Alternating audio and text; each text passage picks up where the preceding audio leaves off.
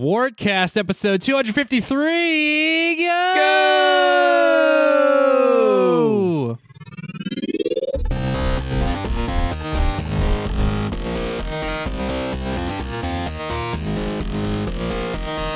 I'm DeLovento, and I am rejoined by Mr.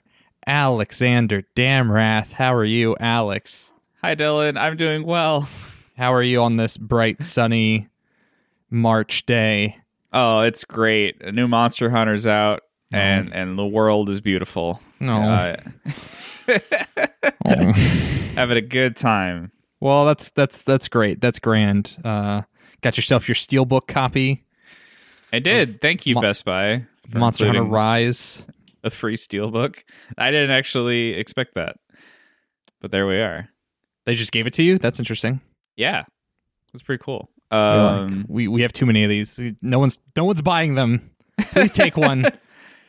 They also are still selling those commemorative coins when I went into the store for the Mario 35. Oh. Like they're like $10. Do you want $10 for 3 coins that each have like a different Mario on them from the 3 3D Mario games? The only 3 3D Mario games according to Nintendo. It's just these 3. Yeah, just make those coins 3. for them. Yeah. No, I'm good. I did get the first set of the Mario 35th anniversary pins. Like they have 2 series of pins, and you have to do like Mario missions to like get them.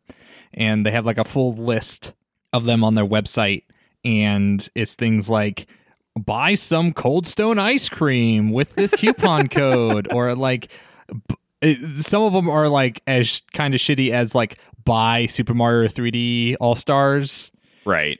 It's like, all right, I'm spending $60 for a point to go towards this free set of pins. You know what else they had in that Best Buy when I wandered in there? What's that?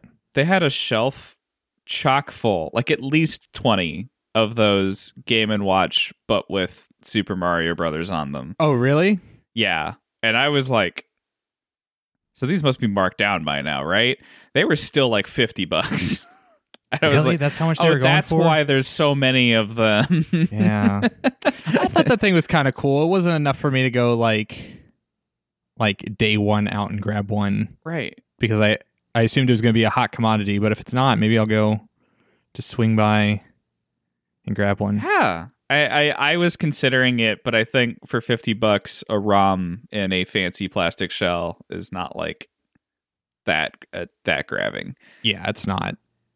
30 maybe, 20 in an instant. Sure. But yeah, like impulse buy at that point. Yeah. I think that's how far they marked down. I remember being in a Best Buy maybe like a year or so ago, and I remember I think those PlayStation Classics were around $20 by the time I was roaming the Best Buy, and I was like, like maybe I could get this piece of shit and do something with it. Just hack it and throw a bigger SD card and more ROMs. Like, you're great, you know? Yeah. Like, if you call plugging in a USB keyboard and hitting the escape button hacking I still can't believe it's that easy to access the BIOS or whatever. Oh, That thing was a mess. what a great little product. Honestly, I applaud it for how easily it like brought people into hacking these tiny things. Like, The mod scene. yeah, you know, for $20, like a PlayStation emulation box is not bad. Mm-hmm. Less than I spent. Well, Alex, so you play Monster Hunter again for the 80th time, and still hitting those notes for you. That same classic Monster Hunter taste. It is. I have noticed, and I don't know if it's like, I don't think it's the quality of the games, because it's definitely look. I know what you want to do. I know what you want to say. I'm asking you kindly, as your friend, hold off a little bit. The only thing I'll say from the outset is I think you said we were talking about on Discord. You said you said explicitly what I've always thought implicitly is that the way I view Monster Hunter is the way you view WoW. Yes. And I think it really comes down to the combat, because our criticisms of each of those games of the other one is identical. It's like, oh, this combat's slow, it's unresponsive, it's XYZ, and so yeah. So that's all I'll say. That like it is pretty funny. Yeah. And then like we get into the gristle, the whatever, the skin, whatever comes first before everything else. Whatever in the part game. of the monster you cut into in this metaphor.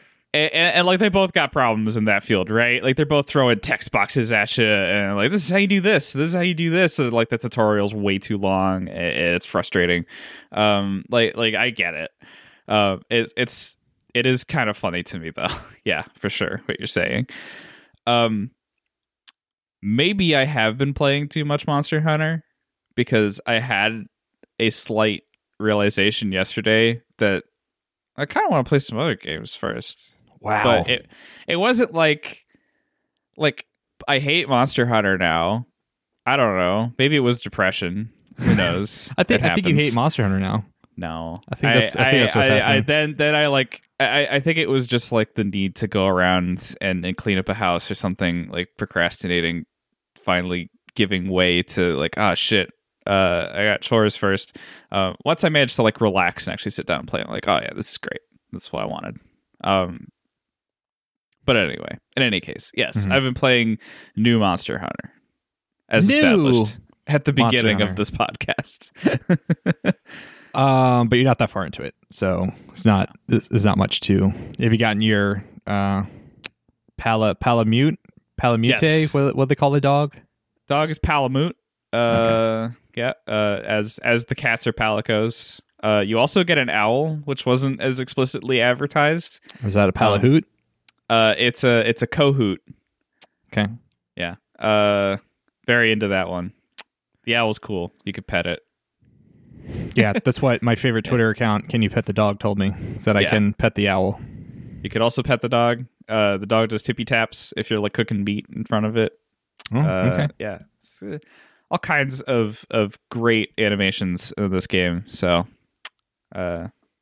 fully explored to the extent that they can now that they have dogs. Great. Well, speaking of Monster Hunter, Alex, I want to give a brief update here for our Smash prediction pool, our oh so accurate, clean, well organized, well predicted prediction pool.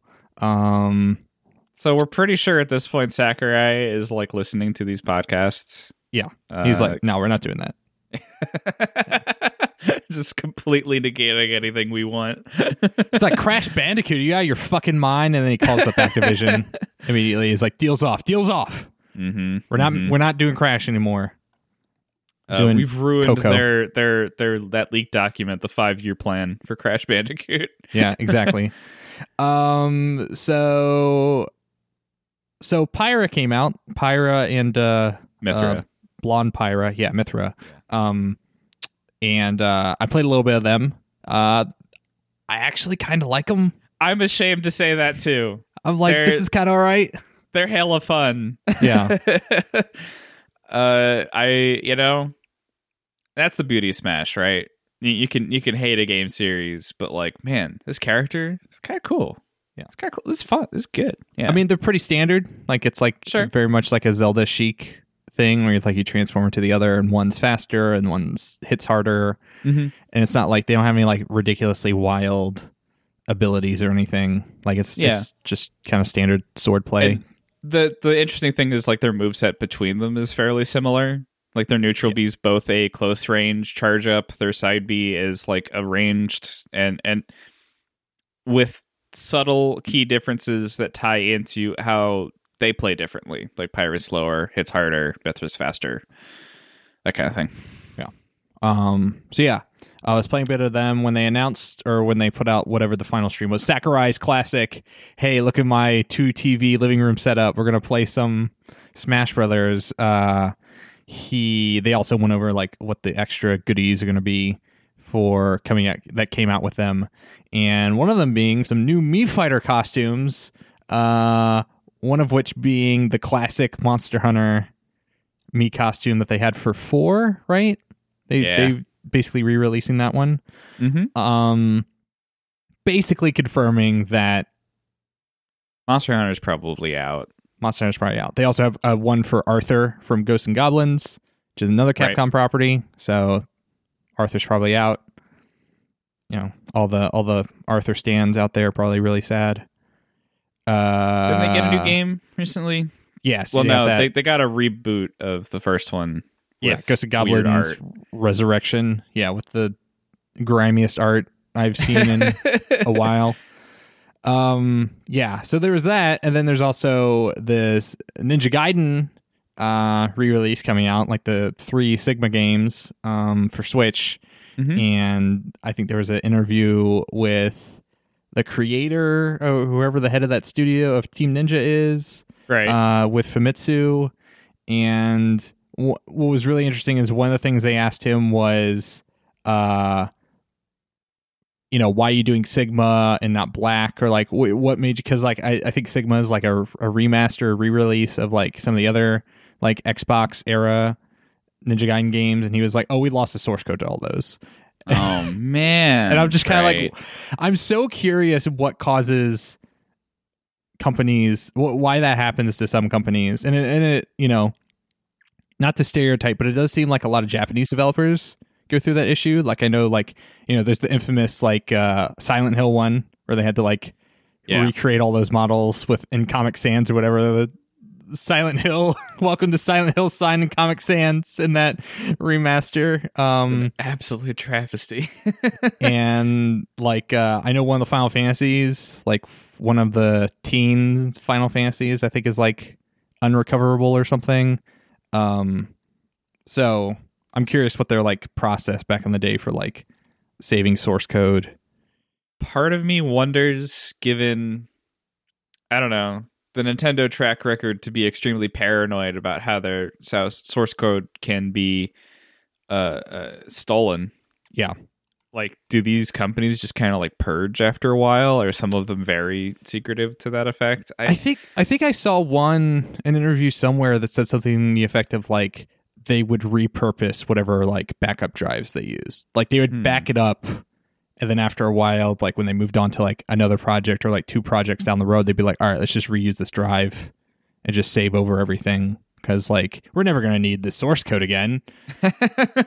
No one's going to want a remaster of this shit. Like I've looked into the future, and future PlayStation CEO Jim Ryan said, no one wants to play Gran Turismo from the games. PS1.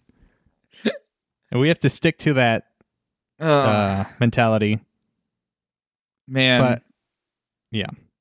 But so that happened in that interview. He's talking about how like there was no source code, or there's no source code available for Ninja Gaiden Black and some of the other ones. That's why they went with Sigma. And then also he said that he was aware that people wanted Ryu Hayabusa in Smash Brothers, and he's like, waiting for the invitation, waiting for the phone call. So and if that's the case, then it's a no, because as stated previously, all of the characters have been picked. Could be a misdirection, though. I mean, not to get too tinfoil hat. True. It could just be like, yeah, just waiting to hear something. And the something being like, okay, we're going to announce Ryu on this next one. Threw him off the trail. Yeah. Look at this. Bacon into that end of the woods. Bacon? Is that... so like the dogs are like, oh, like miss the scent. Man, I don't know. It's expensive misdirection. Just constantly throwing bacon everywhere. But it works. I guess.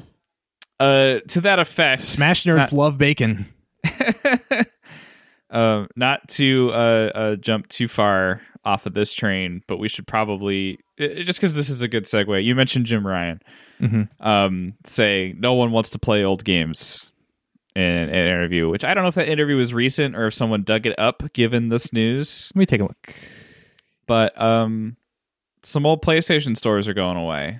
Mm-hmm. PSP, PS Vita, and PS3. Yes. Both portable systems and PS3, which I assume they're like kind of bound together because, I mean, I know the PS Vita had like that crossplay stuff. Yeah. PS3, so maybe that's just basically the same server side stuff. Which is a huge shame.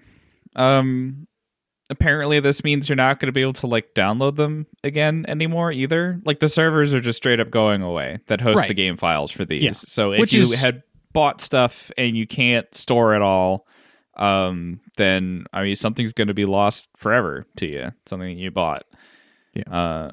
Which which is standard operating procedure. Not that it's a good thing, but I mean it's what these companies. I mean, it's what Nintendo does all the time. It's like, hey, we're shutting, the Wii eShop down. We're shutting the original DSi shop down, and in some cases, it's like, oh, here's an eShop game that only ever existed on the eShop, and there's literally no other way to legally acquire and play this game. Right. It's frustrating. I mean, if for one thing, from an archival standpoint, that's just bonkers. I mean, people want ways to sort of be able to go back and look at this art and understand it. But it's also just from a consumer standpoint, frustrating. Because again, maybe this will be lost to you forever now. Yeah, I mean, the classic one to me, I always remember was the NES Satellaview games. Are you familiar with these? Yeah.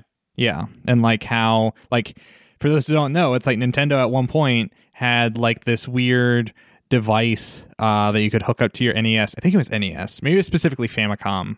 It would have had to been the Famicom because it never made it to America. Right, but it wasn't the Super Famicom, right? It was OG Famicom? Are we talking about if we're talking about the Link to the Past ones, and that one's Super Famicom for sure.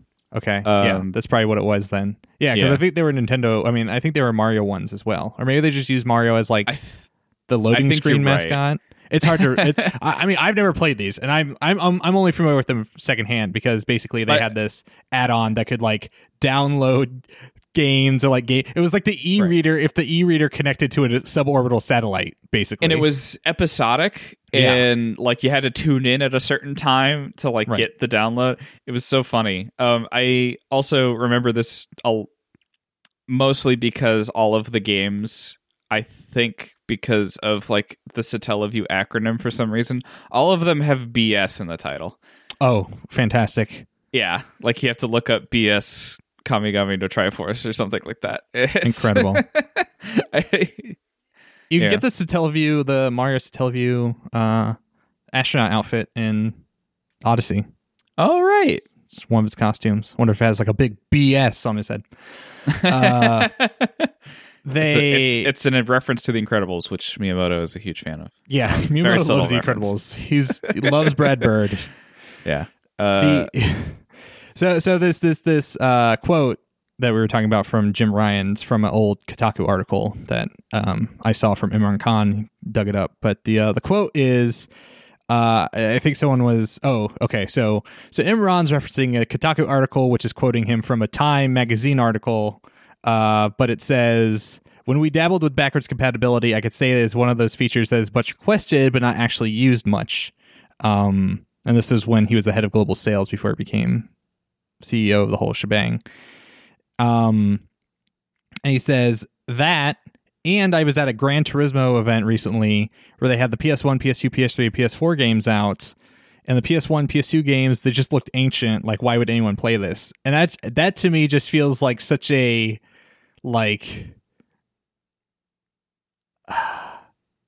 it's kind of a shitty thing to say. It's such an ignorant thing to say about this art form. And I mean, plenty of people feel this way about how, it's only about the best graphics or whatever. It's why would I want to play an old game when you got new, better looking games?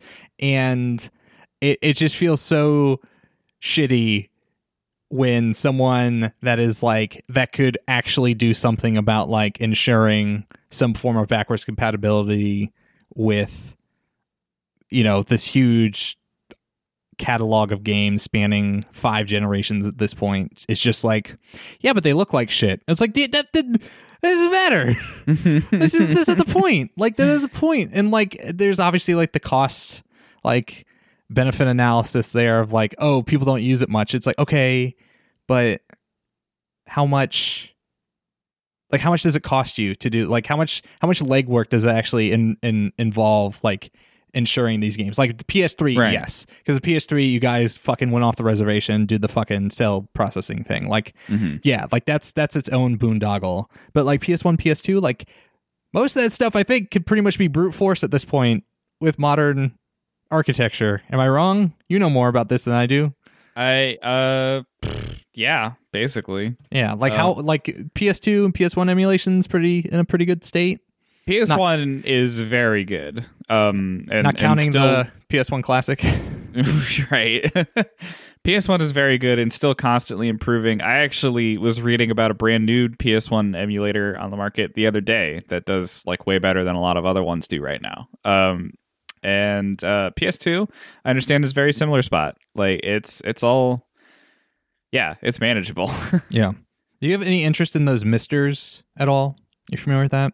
Misters. It's like the open source FPGA solution for emulation. You buy this board and it has FPGA, CPU on it, and then you download cores of different platforms onto it, and then it just auto adjusts.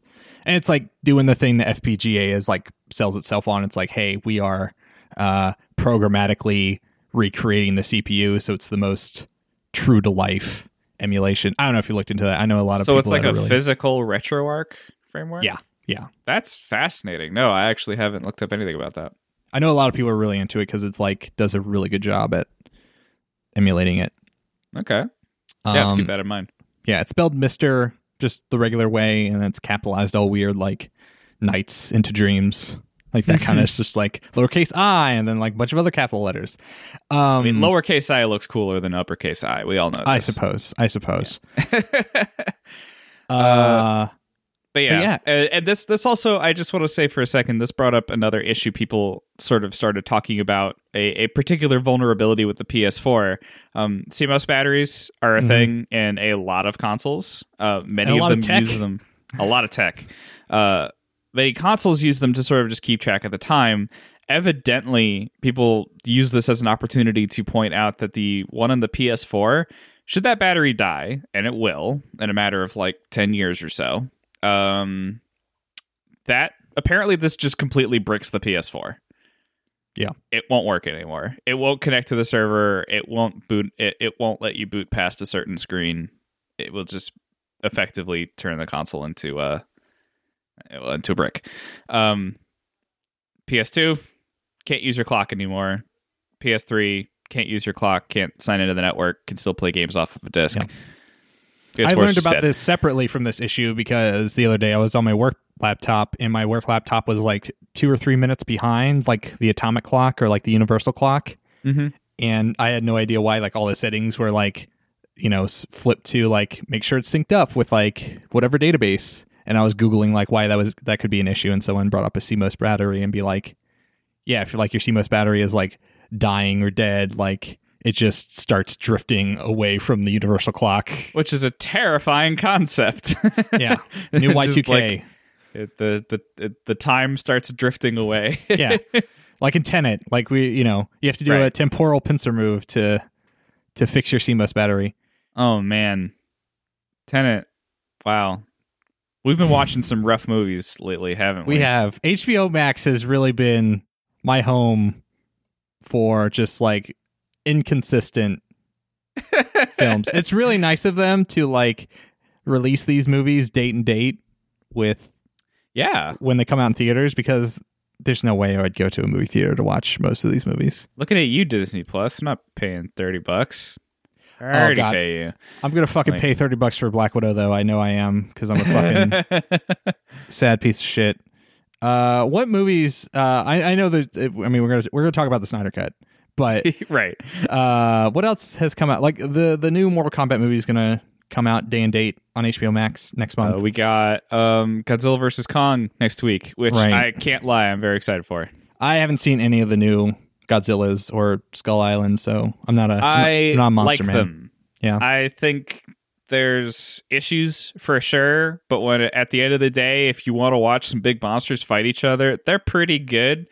They keep getting tripped up. Evidently, they like listen to a lot of fans. First Godzilla reboot movie had like 70% story about people, about Bryan Cranston and his son, like losing their, his wife, his son, his mom, to like a nuclear disaster caused by Godzilla, right, or something. And then it has Scarlet Witch and Quicksilver married to one another, right? It's like a whole thing. Like, they frame it around the people, and there was a lot of like clamoring about like, it's about Godzilla, like, stop making it about the people. I think the bits with Godzilla are good enough, and I can still watch that first one and I can still enjoy it. The climax is pretty incredible, I still feel.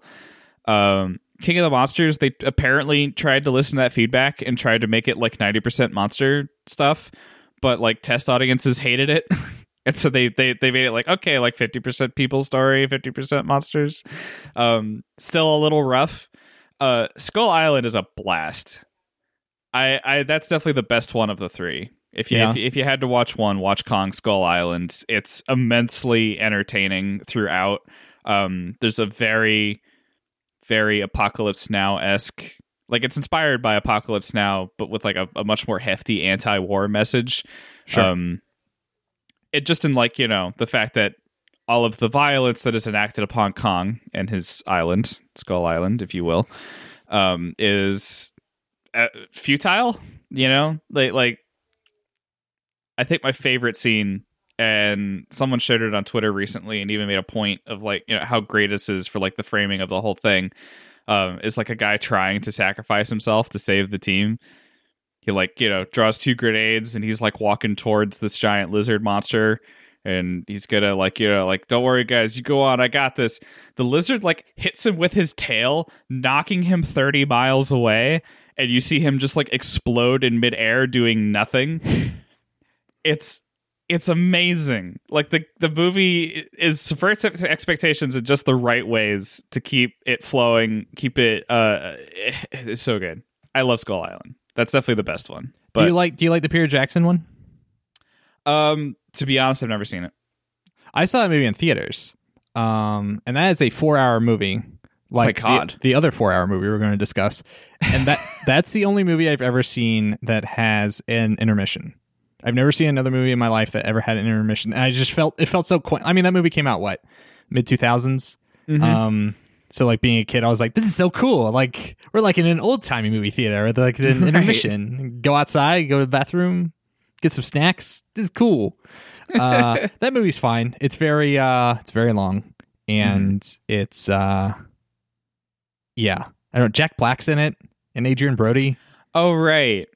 And Andy Serkis. And it's interesting. Yeah.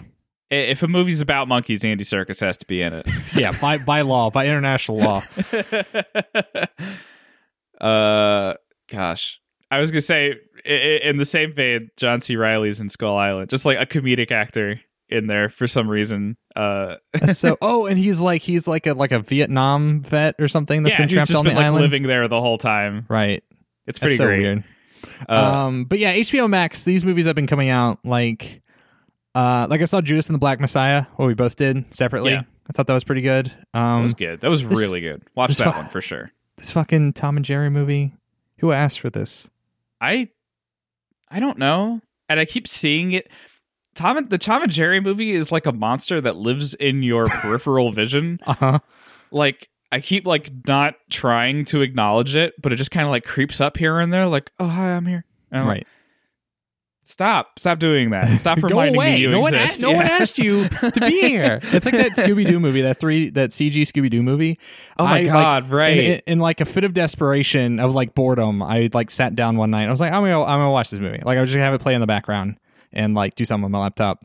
And I go on HBO Max, I turn it on, I start playing it, and I get through like the fucking origin story scene where it's like young Shaggy and young Scooby meet each other on the beach or whatever, and then it flashes forward to like the mystery gang like having formed up, and I'm like, I just don't give a shit. I don't give a shit. Like, who gives a shit about Scooby-Doo? Who gives a shit about Scooby-Doo? Who is this for? I don't know. Is this for my mom? They had a pretty good reboot at one point, but I never watched much of it. People just said like, oh, this version's good, but yeah. Like the cartoon? Yeah, there was one recently Surely you don't mean the live action movies from way back when with Freddie Prinze Jr. Surely you don't mean those god-awful films. Okay, all right. They're not great, but I have to give some credit to making Scrappy the villain. Yeah, sure. Yeah. That was smart. Everyone in the fucking world hates Scrappy. He's the worst character ever devised. And they made him the goddamn villain. He lives inside Rowan Atkinson. Rowan Atkinson is a robot mech body for Scrappy Doo. Yeah. Mr. Beans is a Gundam piloted by Scrappy Doo.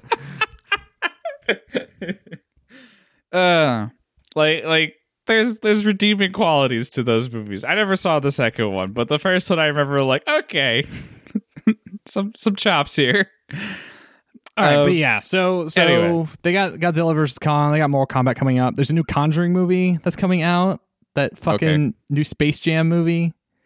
The new Suicide Squad from James Gunn. Suicide Squad, which got its trailer yesterday and looks great. It looks fine. It's like I can't be excited for anything in the DCEU anymore. I'm just like, it's fine. That trailer made me laugh multiple times and then like made me gasp once, and I was like, okay, I'm probably gonna enjoy this. Like, I don't know. I think I'll give it a shot. I mean, it's gonna be fucking free on HBO Max, so of course I'm gonna fucking watch it. Right. God knows I need new movies. Yeah. But yeah, man, I just like the Snyder Cut just sapped so much of my life force. Like, and it was decent. I mean, it wasn't decent. It was better. It was better than the original version. Have you ever seen the first cut, the theatrical cut of Justice League? Yeah, and I forgot a lot of it. Basically all of it. There was definitely a point where I was like, did this happen? In this because like there's a scene like at the end of the Snyder Cut where I was like, this is pretty good. Like, this is all right scene. And I'm like, did this happen in the original cut? Like, I literally can't remember. The only thing that like gave me deja vu was the big bat mech crawling out of the tunnel. Yeah, that was definitely in the previous one. All right, we're gonna talk about Snyder Cut. If you give a shit about Snyder Cut spoilers, which God help you if you do, like we're gonna talk about the Snyder Cut. Mm-hmm. So I saw the original version at Alex Rice's apartment at GDC one year. Like, one night, I'm like, I'm tired. I've been fucking at GDC all day. I'm gonna come back to the apartment. Like, you just want to fucking veg out. And it was like, why don't we watch why don't we watch Justice League? I'm like, yeah, let's fucking watch Justice League. So we sat down and watched that god awful movie. But that movie, the movie starts off in media res with Batman hunting down a parademon and like interrogating it or something, and in Gotham, and like figuring out like what is going on. So it's like already like it's already starting off on a bad foot because like it's already making so many assumptions. Like, I hate how they've treated Batman in the fucking Snyderverse. Like, I think it's like the worst depiction of Batman, like from a narrative standpoint. I think Ben Affleck as casting, I think that's fine. Like, I think Ben Affleck's great casting. The man's built like a brick house and loves that character.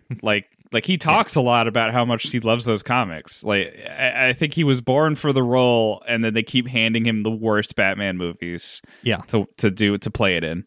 Yeah, I just think everything, there's just like little points of light in a sea of darkness in the DCEU, and like the James Gunn Suicide Squad movie is like another one of those points of light. And it's like, okay, that could be cool, but like I feel nothing. I don't want to get invested in like this shitty cinematic universe that has like stumbled so many times. They got no plan. They still have no plan. No plan. But yeah, so like the Snyder Cut already starts off on a better foot than like this weird in media res bullshit, because like Batman is never like fully fleshed out as a character in the two Snyderverse movies he's in. And I mean, he's not any better fleshed out in the Snyder Cut, but at least they don't like immediately jump into it. Like, I forget how exactly the Snyder Cut starts, but like I think it takes it from like the Amazonian point of view or something. Like it makes the threat more cosmic and make more sense than just being Batman trying to figure everything out. It starts with Superman yelling.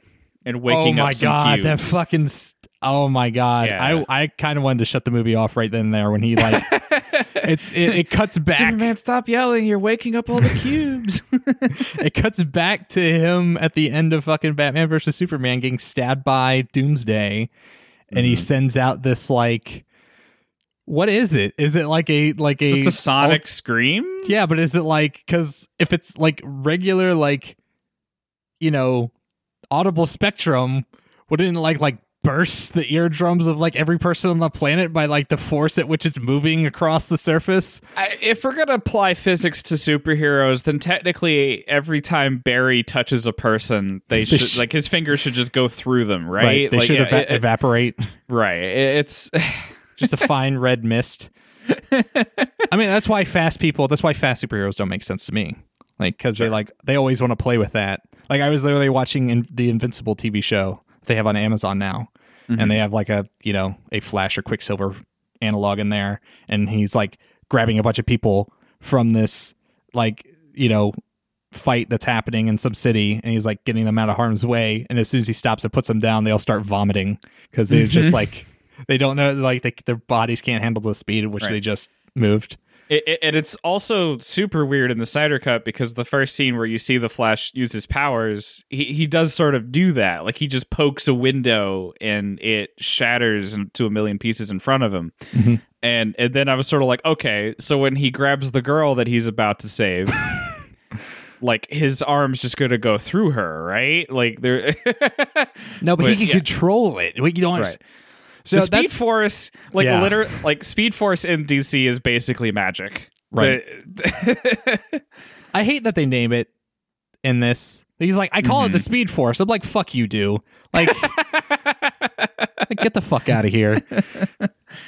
Oh man, it's just such a bunch of bullshit. I mean, like, so overall, I think that movie's fine. I think it's perfectly fine. It is better than the Joss Whedon cut. Yes, but still not a great movie. No, it's still like a 2 out of 5, like a 4 out of 10 film. Like, it's not anything to write home about.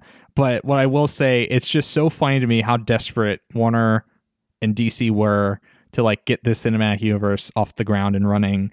Is that the reason this movie is 4 hours long is that they have to do basically 2 separate origin movies through the course of the film. So they have to like set up the Flash and set up Cyborg so that those characters make sense, where in the theatrical cut they made basically no sense of being there. Like, you knew who they were because you fucking know DC Comics, or you've seen Teen Titans, or you've watched the fucking CW show of Flash, but outside of that it's just like a bunch of bullshit. They had to I respect the fact that Snyder tried to actually give them characters and make them a part of the movie, as opposed to Whedon, who was just like, get them out of here.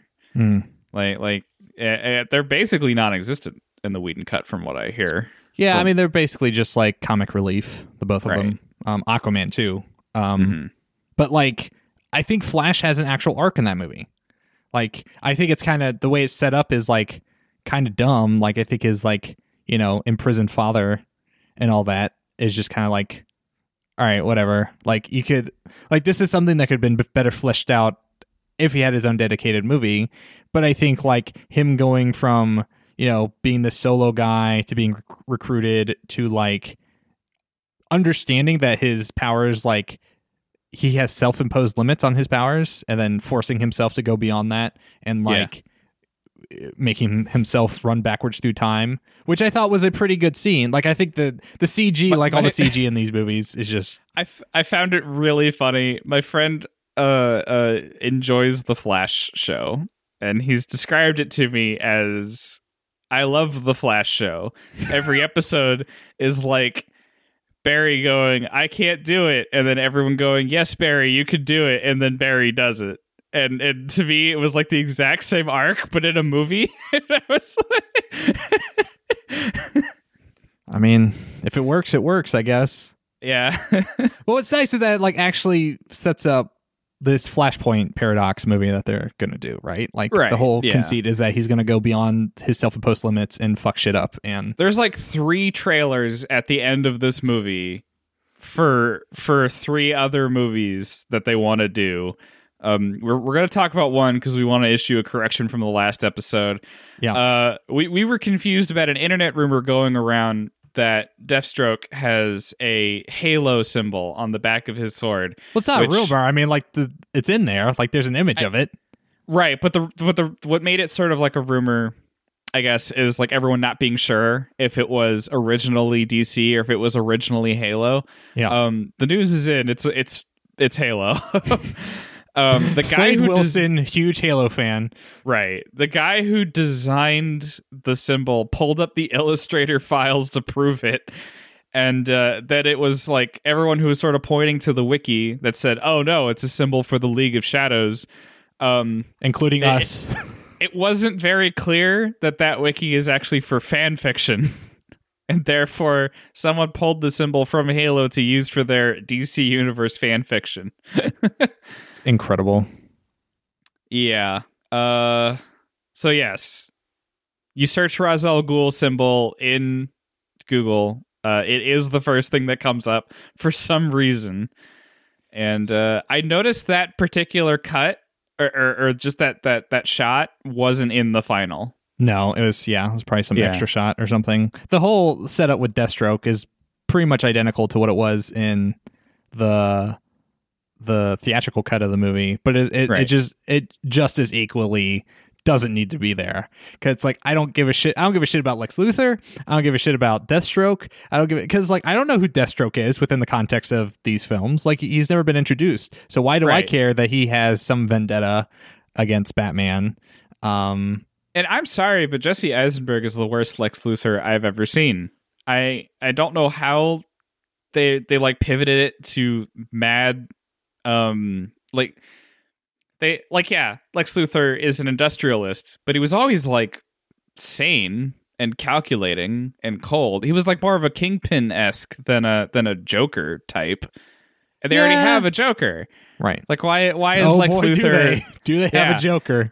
Right. Like why is Lex Luthor sort of mimicking Joker's mannerisms and way of speech and just like the way he talks to people? Like he has all these vocal tics. It's weird. I don't like it. I don't understand. It is a ruined franchise. Like it is a crater of just like failed movies after failed movies. And like that's why I can't get excited about the Suicide Squad movie, because it's like, yeah, sure, it looks cool, and I like James Gunn as a director and a writer, but like, what are they going to do to ruin it? Like they've ruined everything else. Well, even if it's good, it's like cool. Like you have this one good property, this one good film tied to this sinking ship. I feel like they have to sort of move into standalones that aren't really related to each other to make this work. And he said as much. He said like, oh, it's its own thing. Like, oh, is it a sequel for the first Suicide Squad movie? He's like, it's its own thing. Yeah. And I think that's a good idea, considering that trying to follow any sensible plot through line, like the very complex one that Feige and the MCU have set up, is just not working. Well, because they didn't set it up. They had nothing to set it up. Like Snyder had, from what I understand to be like a not so great Superman movie. I've never seen Man of Steel, and then like that came out before Dark Knight Rises, I think, right? But both of those movies, both Dark Knight Rises and Man of Steel, came out after the first Avengers. So I think DC and Warner Brothers wanted to pivot into more of a cinematic universe because fucking the Avengers broke the $1 billion box office threshold or whatever. But they were like, well, we just gave Snyder Superman. Like, he just started on things, so let's just keep working with him, because Snyder movies, for some reason, do make a shit ton of money. Right. And so they just gave him the keys to the kingdom, and, you know, I'm sorry, but he's fucked it up. Like, it's terrible. Like, I mean, and I haven't seen all of them. Like, I've seen pretty much every DCEU movie outside of Man of Steel and Aquaman, because I just don't care. Like I saw the Shazam movie and it's fine. Like the Shazam movie and the first Wonder Woman movie are like, they're like fine. They're the good ones. The reasonably watchable ones. Yeah, they're competent. They're competent films. That like still have like on the edges of them that like greasy Snyder feel kind of like encroaching in, because like they're still technically in this. Like I just hate the art direction of the Snyderverse. And they just keep making movies in that universe while also pivoting to these standalone movies with like the Robert Pattinson Batman movie and the Joaquin Phoenix Joker movie, which is also like just such a weird thing that exists. That like what is there? They don't have a plan. Like they started with no plan, and then they thought they were going to build into a plan, but they kept shitting out terribly received films that they just threw their hands up. They're like, I don't know. I don't know. I read somewhere that, I mean, the MCU's overarching success is largely due to Kevin Feige loving these stories and being big into Marvel Comics and like understanding the through line from the get-go. And DC never hired anyone like that. Well, they made Snyder that guy. They made Snyder their Feige, but he doesn't like he doesn't have an attachment to it. Apparently, I mean, he's read them after the fact, but he didn't like start out that way.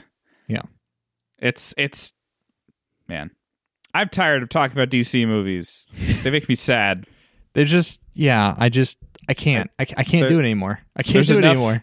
There's enough rich storytelling in there to at least be on par with like MCU, and they just fumble it. Yeah, forever. It's like, well, we don't want to be exactly the MCU because we don't want to be like this kind of like, PG-13, jokey, colorful. Yeah, colorful. That's fine. I get that. Do you think you could make them good though? Yeah, like you never picked a position that always felt like a reaction as opposed to like creating something that was original.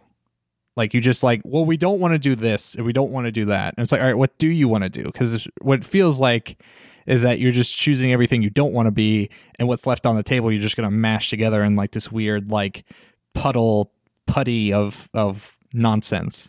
Right. Anyways, yeah, we don't have to. That's the Snyder Cut. It's fine. Like, if you really want the experience, you have to watch the Justice League movie first and realize how bad that is, and then watch the Snyder Cut to like get that emotional arc. Or, not to cross promote, but if you have just an hour, Red Letter Media has a great video that is both a review and a comparison between the two. Yes, I've been hearing a lot about the RLM video. It's fine. That will give you everything you need to know. I was kind of turned off to RLM. Like I was watching some of their stuff, like I didn't know about them, and I watched like a couple of videos, and I watched like the Captain Marvel one, and the Captain Marvel one always came across as like pretty sexist. It's a little, yeah. I'm not trying to, give anyone shit for watching it. I just that's always like in the back of my head whenever I think about those guys. Yeah. All right. Do you want to talk about video games? Absolutely not. Is this okay? We're a movie podcast now. Yeah, we're a movie podcast. We're always superhero stuff. I know people love superheroes. I don't know if you know this, Alex. What? But superheroes are big. What? People love superhero stuff, and people love listening to people gush and gab about superheroes on the internet. Next thing you know, like, I don't know, an online bookstore is going to produce a couple of superhero franchises. Man, I don't. Who do you think is going to be the next character reveal in Falcon and the Winter Soldier? Do you think they're going to have Agent 13 is going to come back? And I hope. I thought. Oh no, I'm blanking. The Captain America that they met. Isaiah. Yeah. Man, that's really cool because that's a real deep cut. And it's real. Like there was a black Captain America who went overseas to perform, duties for the government and as like reparations for his acts being essentially war crimes is what he's like commanded to do during World War II. When they brought him back, they put him in jail for 17 years. That's comic book canon. Yeah. And it's really cool how they're bringing it into that story because it's apt right now. Oh man. Anyway, yes, superheroes are cool. You know what's cooler? What's that? Video games. Okay. About a certain kind of superhero who can carry like 12 guns at once. And like a flamethrower on his shoulder and a grenade launcher on his other shoulder and a chainsaw. I'm putting together now what you're talking about. Right. I'm talking about the Doom Slayer, Dylan. I'm talking about Doom Guy. I'm talking about Doom. Eternal. Mm-hmm. The Ancient Gods. Mm-hmm. Parts 1 and 2. Okay. I beat them. You did. They're okay. Well, great. I think it left a bad taste in my mouth. Yeah? Man. And, you know, to be clear, I still love this game. I still think its core loop is smart and well designed and well tuned. Yes, it turned some people off, but like, man, if it didn't make me feel really excited to play it. I'm going to preface this by saying I like to judge things based on their intentions, right? Because that's how I would prefer I get judged. So like, in my mind, I'm always going for like, okay, what was the goal? Like, you know, is this what they set out to do? And if it is, then I can't be mad, right? I can't say it's bad. It's exactly what they wanted. And to me, Ancient Gods Part 1 really honed in what I felt about the base game of Doom Eternal, because it got way harder. Like this was always the goal. They were always focused on making you like a stronger Slayer who has to fight off increase like an extreme ramp of difficulty in terms of like enemies and encounters. And Part 1 like opens up with a level that throws a bunch of marauders at you. At one point it throws 2 of them at you at once.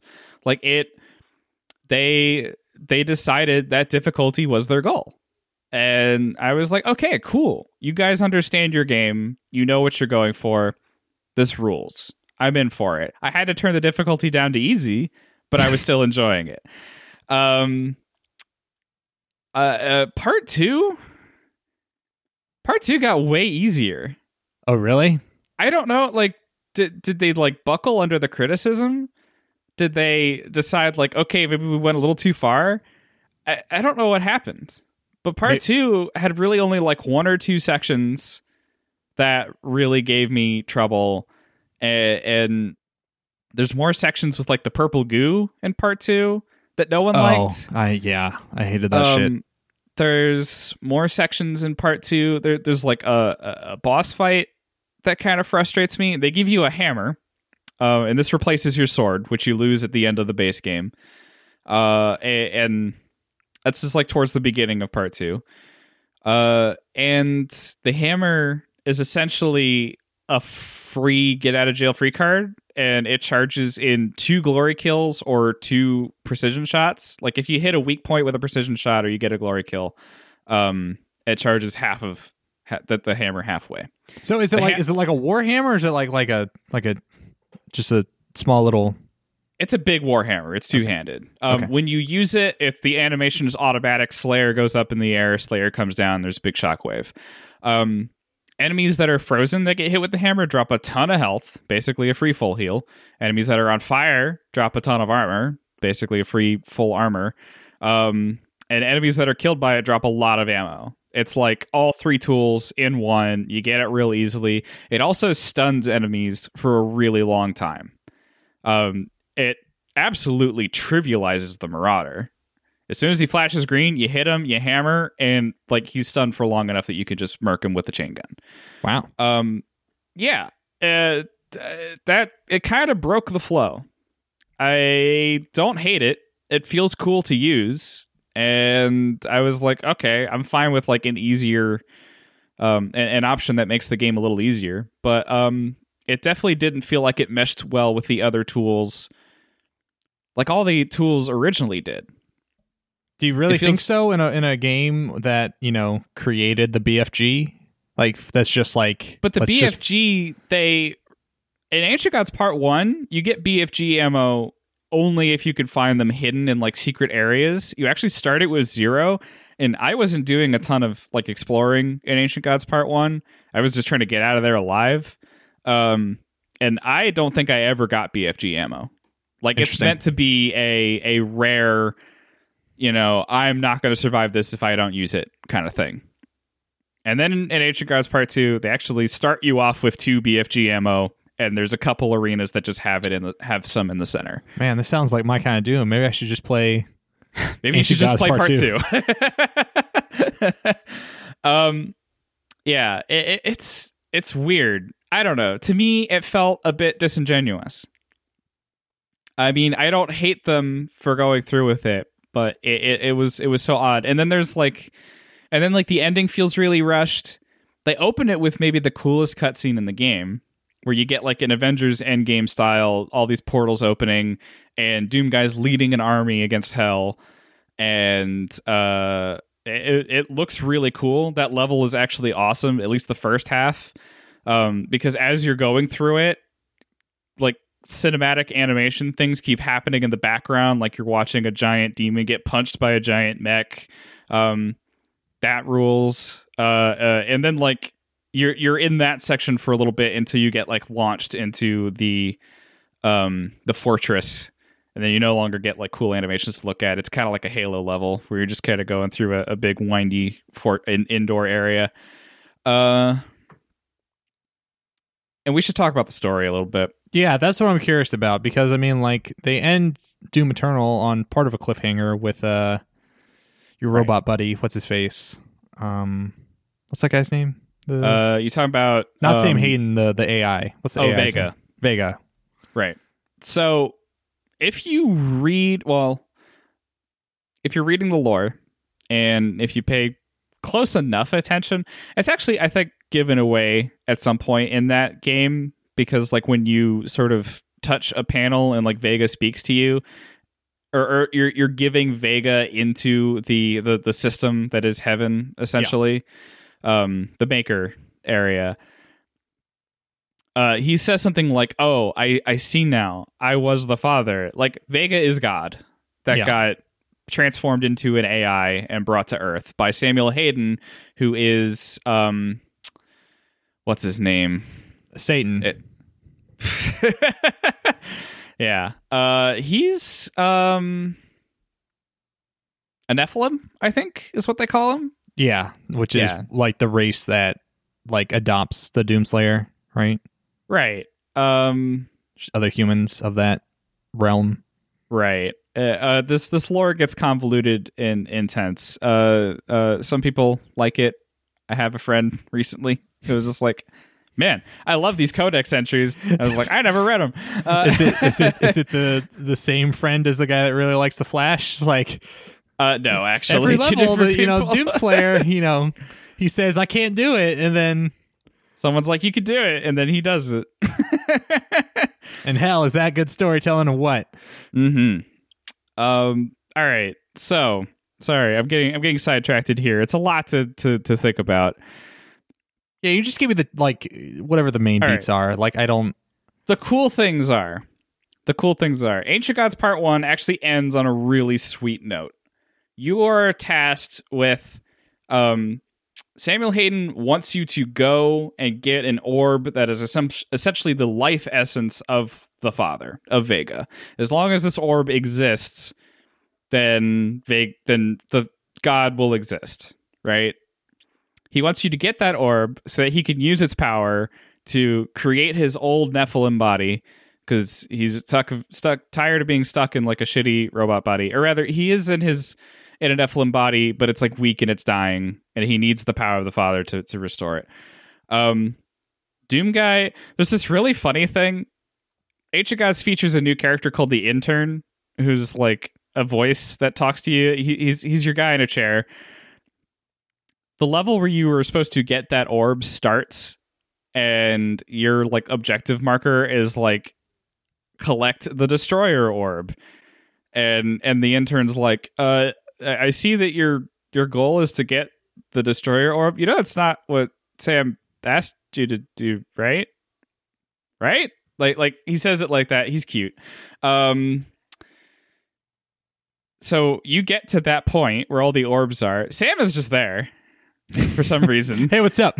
Yeah, it's really funny. I think he does say before that level, like, I'll meet you there, but it's still like kind of weird that like, could you not just, how did you get here? Could you just brought me here?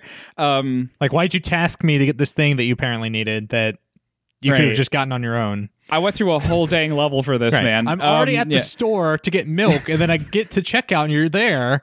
Like, why did I have to go? And then like you just sort of like walk past him in the cool Doomslayer silent protagonist way. He's like, get the orb. You pick up the bad orb, which is like Satan's, I guess. Okay. The Borb. Right. And he's like, no, what are you doing? That's not what I asked for. And you just like walk through the portal back to like the base with it. Everyone sees it and leaves because I guess it's like bad juju to have the Satan orb around you. Okay. Except for the intern who's like, oh, you want to take that to the bakers, don't you? All right. And he's like, yeah, you know what? I whatever. You got a plan. You seem to know what you're doing. And like the intern's, again, he's cute. He's there to help. You take the orb to the makers. Ancient Gods Part 1 ends with you handing it over. And apparently the bakers have like a sacred vow. If you bring them one of these life orbs, they will reconstruct the being in their physical form. You have them make Satan. Okay. So that you can kill Satan, so that all of the demons will go away forever. That was Doom Guy's plan all along, apparently. They build Satan's physical form in front of you. And it's you. It's a second Doom Guy. I thought this was pretty rad. It's like Doom Guy, but with glowing red eyes. Okay. Yeah. I was like, oh hell yeah. like the only thing on par with you is Satan. Or you're some reincarnation. The implications of it are just kind of badass. And then Ancient Gods Part 2 is starts off right after that. Like you're in the room, you've got your shotgun, you load it, and like you go to fire it on him, but there's like a barrier, or like the shots like fizzle out in midair, and he talks to you in a voice. It's the same voice that like read codex entries out loud in Doom 2016. Sure. So it's that really deep demonic voice. And he says something about like no blood can be spilled here, leaves through a portal. And then you're like, okay, so we have to gear up for like a big fight against hell. He's waiting for me in like the center of hell, and you have to go there. Queue a bunch of levels. You have to go to one place to get the hammer. You have to go to another place to like amass the troops. Final level is all the portals, everyone storming the castle. You go through the castle. And again, this is sort of where like that bad taste in the mouth comes in. The final boss fight's kind of lame. I definitely, like, it was set up, like, oh, this is going to be some guy who's on par with you. And this is going to be like fighting another Slayer. He's going to have all your tools. He's going to have all your tricks. He's going to be just as dangerous. He's in a big mech suit, and he just kind of fights like a big marauder. He flashes green, you stun him, you do damage. He summons 2 wolves instead of 1. Wow. 2 wolves inside of him. Right. It feels rushed, right? Like this whole fight feels so undercooked. And then there's even like enemies in this level that are these soldiers, these Hell Knights. They're just like wearing red armor and carry glowing spears. You shoot them once with any weapon and they just explode into ammo, which like reads as, oh, they didn't even like finish giving these guys glory kill animations or anything. You can't chainsaw them even. They just like couldn't figure out how to finish it. That could have been just because of COVID, honestly. That could have been like, we have a deadline and like we have to get this out the door. Right. So yeah, the boss fight's kind of weak. The ending cinematic has the Slayer take his helmet off. So if you didn't see his face enough, if you thought you didn't see his face enough, right, then they're going to give you like full head. There it is. And underneath that helmet, Master Chief's helmet. The Satan in his big mech suit is like sort of, like the top opens up and you see like, like a bust of Satan. He's all he's all like, I am your creator. I am the world's creator. I am the one before all of this. How could you destroy me? Doom guy approaches with, no convictions whatsoever. Satan kind of realizes this, throws his big sword away, and it was like, all right, do you have any last words to say to me before you kill me? And this is cool. Doom guy just says no and stabs him. Like, that's his one voiced line. And I think that's pretty neat. Like, all right, just give, there's something badass about that. Kill Satan. All the demons in the world, everywhere, are gone. Then he kind of passes out. Doom guy. You get a brief scene of him being lowered into the... This is weird. A brief scene of him being lowered into the coffin that looks exactly like the one he pops out in 2016. Okay. So at this point, I don't know if they just have to always use that coffin to keep him sealed, or if this is a prequel. Oh, to 2016? Right. Oh. But that's where it ends. That's the conclusion to Doom Eternal. Well, that's kind of cool. Yeah. The final boss sucks. The last few chapters are a bit rushed for sure. And now I hate Doom. I don't know. It was still best games played last year, right? Like I still love this game. Mm-hmm. It was just kind of a frustratingly, I don't know, murky ending. Sure. Anyway, that's not to end it on such a weak note, but but that's what they did. That's how I feel about Doom Eternal now. I keep got to thinking about, like, man, is that DLC? Can I recommend that DLC anymore? And the answer is I don't know. I feel like everyone's already made up their mind about Doom one way or the other. Like, this is true. Yeah, I surely know some people that really like it. Most people I know weren't huge fans of it. Mm-hmm. And Dave Ostry is going to tweet about Doom Eternal until the end of time. Yeah. Cool. Anything else on the Doom train? Nothing else on the Doom train. Okay. I am sort of thinking about how this lends itself to the rumor that they're just going to be done with Doom for a little while, though. Yeah, I was going to bring that up. Like, I think like this is kind of like their conclusion. I mean, all these id properties that have been rebooted, like they've all had really strong initial entries, and then subsequent ones just on average seem to be, not as well received. Like, I mean, Wolfenstein Youngblood is on Game Pass now. I'm kind of curious to check that out, but watching that speed run of it at this year's AGDQ made me think, oh, I should try this actually. Like, I don't know why I haven't given that one a fair shake. Yeah, I don't know. I was pretty bored through most of New Order or New Colossus. Right. New Colossus, yeah. New Order's the good one. New Colossus is the one that's kind of like, man. It's fine. Like, right. I like New Colossus, I think, more than Eternal. Well. And I like Eternal more than New Colossus. I think I was just bored in New Colossus, whereas in Doom Eternal, there are just parts that like really frustrated me. So that's why I might hold it more negatively in my head, but I still finished Eternal. So I still enjoyed it enough. But yeah, I feel like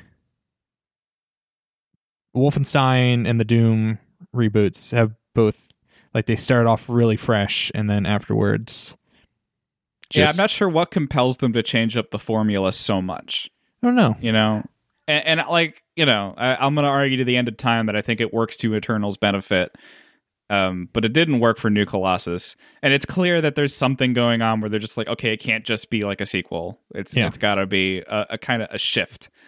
Or that it's just a weird time jump because like Wolfenstein 2 ends on them like about to like kickstart a like global revolution. Right.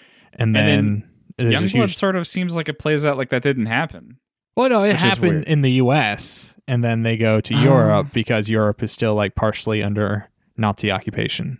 Is the thing. But like the United States is like fully free. Right. Okay. Yeah, I don't know. It's hard to like, I mean, there aren't really any other huge id properties for them to like do this formula with, right? Like Quake, I guess, but like they don't got Rage. Yeah, like, not even close to like a reboot of that. Right. But like Quake Champions is pretty much on ice, right? Like yeah, Commander Keen, that mobile Commander Keen game. I don't know. Yeah, I just don't know what you do with id anymore. I mean, and obviously Wolfenstein was Machine Games, and they're gonna go do the Indiana Jones game now. So, right. I guess we'll see what happens with that.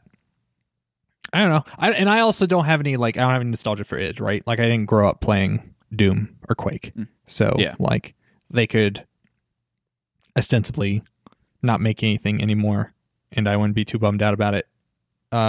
Or they could stop making these classic properties and go make something new, and I wouldn't be too bummed out about it. But I don't know. Mm-hmm. All right. Well, pivoting off of that, Alex. Yeah. We assigned ourselves some homework from last episode. We played some walking sims. We did. We played some more walking sims. I also played an additional walking sim, but let's talk about the ones that we were jonesing to talk about last time. Mm-hmm. Alex, do you want to start off with Dr. Langeskov, The Tiger and the Terribly Cursed Emerald, a whirlwind heist? There's a lot to this, you know? Like, man, I just coming off of what you were talking about, I was expecting it to be much more of a walking sim, but like, there's a lot of action elements, like some stealth gameplay. I mean, like when you gotta dodge that tiger, you know, like that's really tense. But like, you know, then they give you like the grappling hook, and that's super freeing. Like you can sort of go after the mansion in whatever way you want possible. And you don't even have to get the emerald. Like you could get some other object or like get no treasure, and whole separate endings because of that. Man, there was like some weirdness to it. Like the timing of when the thunderstorm came in felt a little awkward, and I could swear I heard like voices at one point. I don't know, like somewhere through a wall that I don't think had anything behind it. But it's man, like what a cool game for you know, your average walking sim to be like a fully realized immersive sim, maybe with like stealth elements and a little action in there. It's your perfect game. Ruled. Yeah, I loved it. I love this game. None of this happens in this video game. Dr. Langeskov is about that happening to someone else. Yeah. You are working behind the scenes to make sure their experience in the video game is cool. Literally behind the scenes, like it's set up like a stage play. Like you are walking behind the scenes of this production, and you're like throwing levers and hitting buttons to activate like the next scripted sequence. Right. You're like in line to be in the game, but you get roped into working behind the scenes because the rest of the workers are all on strike, and the guy who is behind the scenes, you never see, you just hear, is all like, please, you know, like, I need your help. Could you help me out with this? And then you can go next. So there's like a bit where you have to like activate the tiger cage and make sure it opens at the right time to unleash the tiger on the player. There's a bit where you, as soon as like a light goes off, you have to pull a lever to activate an elevator. And all of it's just like the guise of, like being the systems operator behind a video game. Yeah. Some particularly humorous bits throughout. You can sort of toy with the guy and make it seem like, you know, you're not helping him, and he gets very flustered. Man, I think the bit that works the best is the ending with the giant number pad. Yes. And like, I don't think the numbers actually end up doing anything, but I really want to try actually going back through it and remembering, because there are some sticky notes with like number combinations on them. And I was sort of wondering, like, okay, what if I remember these and go back and punch them in? Do they do anything? Because none of the combinations he tells you seem to do anything. It seems like it's just going to run through a scripted sequence anyway. Sure. But like, I couldn't find anything out about this game having like alternate paths or other things to do that aren't super obvious your first time through. Because your first time through is only going to take like 15, 20 minutes. So I was thinking like, okay, there's got to be more to this. But then again, it is free. So yeah. I would say because it's free, like it definitely feels like from the people that made the Stanley Parable, but it's definitely much more pared down in terms of scope. Like it's not like. But they keep making it feel like there's more to it. Like all the hidden pretzels in the tape deck that you can sort of find tapes that play in it that are just Justin Roiland doing very Justin Roiland-y bits. But the thing is, that's much less more work intensive than if they had like diverging paths, right? Right. Like the Stanley Parable, like I feel like if you compare like the amount of voice lines in this versus Stanley Parable, it would be like, you know, I'm not expecting diverging paths. I'm just like, okay, where are all the Easter eggs? Sure. That's fair. Yeah, and there's some that you can like, you just gotta like kind of poke and prod around each room because it is very guided. It's like you are in a room and you do all the objectives and activities in that room, and then a door unlocks and you move into the next room. It's fun. It's fun. Like it. I like that kind of stuff. It's interesting how it's like another kind of take on what the Stanley Parable is doing. Like Stanley Parable is about like existing inside of a game but like breaking it from the inside, whereas this is about like breaking it from the outside. Like Stanley Parable is like Stanley goes to the left and then you go to the right, and it's like, all right, how are you like what does agency mean in this? And then in Dr. Legaskov, it's like what is being like a DM mean or something, or what is being like what does it mean to be someone that's like trying to put on a good show and entertain someone else and like having fun with that idea. So yeah, I think it's cool. Would you like it? I did. Ultimately, great. I'm the kind of person where Justin Roiland's brand really hits me. So I was looking forward to that. I felt kind of like, oh, he's actually not in this game my first time through, but no, he's just all on the cassette tapes. You have to remember to pick up that deck if you want to hear his bits. And I mean, yeah, it was fun. Yeah, it's like the short story equivalent of a video game. Yeah, it's like you can do it in a session and be like, that's cool, that's fun. I like a game I can complete in like 20, 30 minutes nowadays. I want to give you a short and sweet experience and let me move on to something else. That's fair.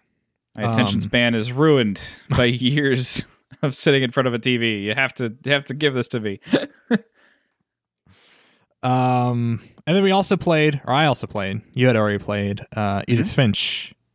That's right. And I watched you play through this one. You did. You watched me play all of Edith Finch, which is admittedly a weird experience because I feel like most walking sims are very like, lonely experiences, like intentionally so. So it's weird, like playing a game like that and like talking to one another and like riffing and joking. And it's like, no, this must be a serious scene. There's something serious happening. Like, yeah, it's a morose game. Yeah. It's or melancholy, I guess, is a better term. Like, it's a little hard to MST3K through Edith Finch. Yeah. But we had fun. But yeah, I think it might have affected. Like, if I played it by myself, I might have had like a more emotional response to it, or like higher praise. Yeah. But playing it with you, it was like, oh, we're having fun, and like, and when it was done, I was like, all right, that was cool. But I think it's like by far one of the highest quality walking sims. Like the production value on this thing is through the roof. Like, yeah. I mean, like Firewatch is a certain type of high production value, and this is its own thing where it's like they're just doing like visual and graphical tricks that are just it does a lot of the like Splinter Cell conviction thing where it's like here's a bunch of text like within the environment. But like in Splinter Cell, it's like, oh, we're going to project it like on a wall. This, it's like free, like it's 3D text just floating in the scene. And when you approach and get too close, it like blows away like it's leaves in the wind. And like like when I first saw it, like, cause you're like walking down the road to the house and you like come upon this gate and then the gate swings open and there's a bunch of text that was sitting on it and then it all gets blown away. And then some of it falls and lands on the gate. And just kind of sits there. I'm like, oh my God, they like put collision on it.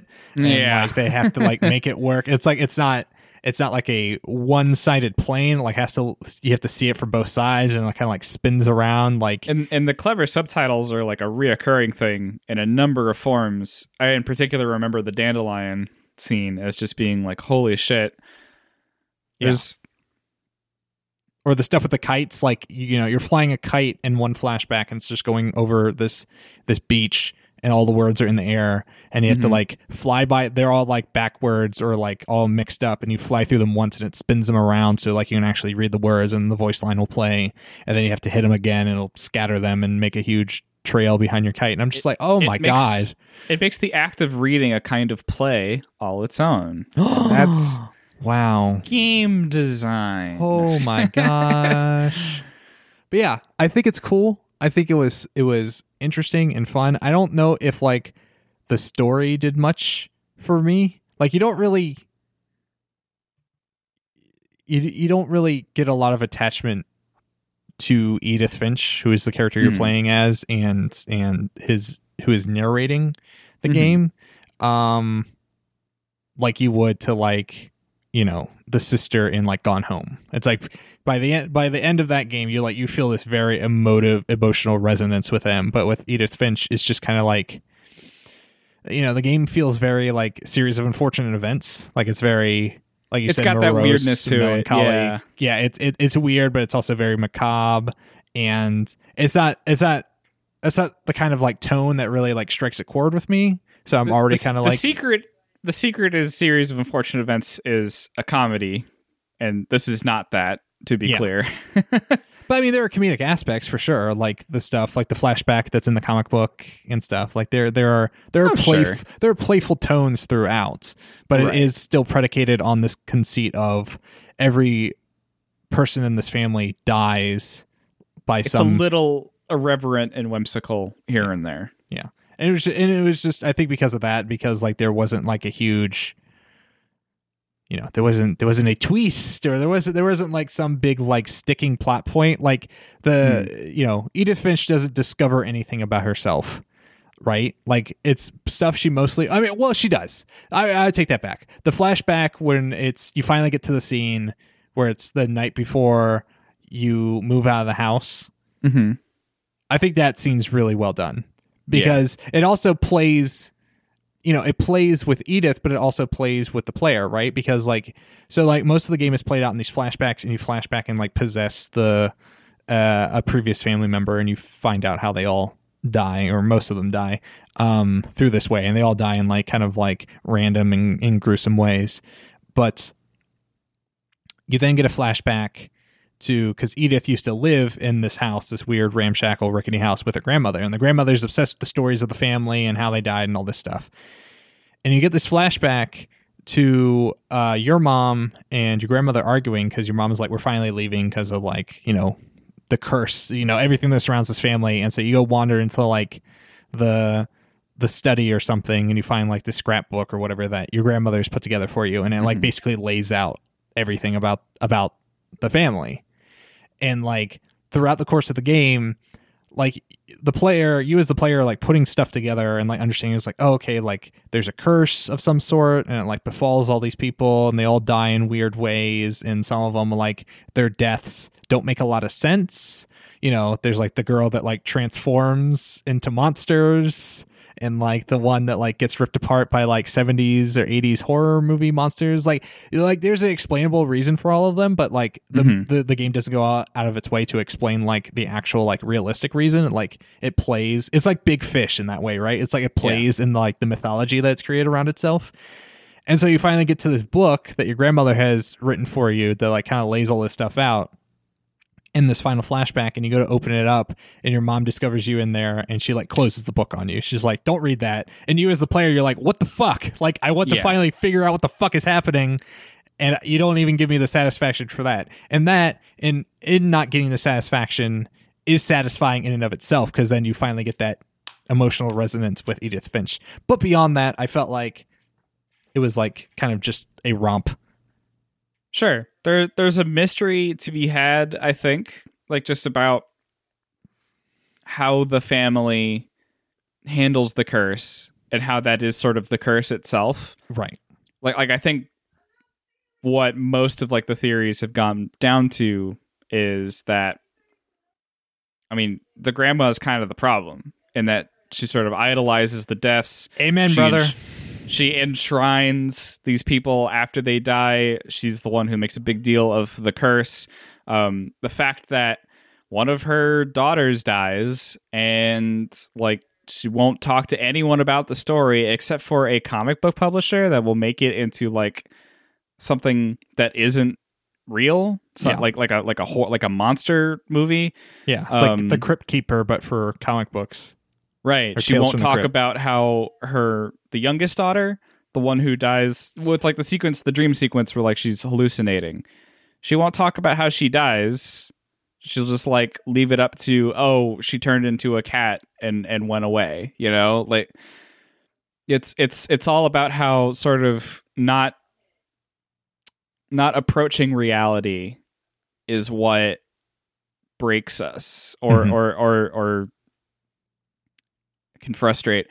And I think it comes to play especially in your brother's death, not the painter, but the one who, you know, keeps getting inspired by these stories and keeps being told, you know, this family is full of magic and mystery and a curse and sort of real life not living up to that expectation is what drives him to be suicidal.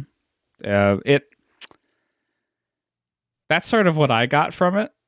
In addition to just sort of feeling like, man, this sucks. Especially that story about the brother, because I've been there. I've had a mind-numbing job that made me wish, like, you know, like I could be anywhere else, anyone else.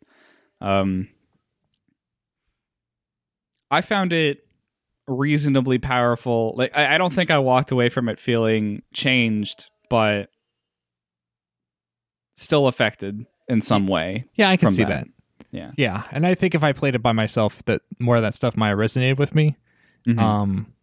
And I enjoyed it in the moment. Like the stuff with the brother, like working in the cannery, and he's having like, and again, just a ridiculous, like, technological feat, right? Because like you're playing one scene and you were hinting at this last episode because you didn't want to spoil it, but like you're playing this one scene where you're just like grabbing, it's like a POV shot, and you're grabbing fish off this like conveyor belt and putting it over this like guillotine. The guillotine's coming down, chopping the head off, and you're putting it back on the conveyor belt.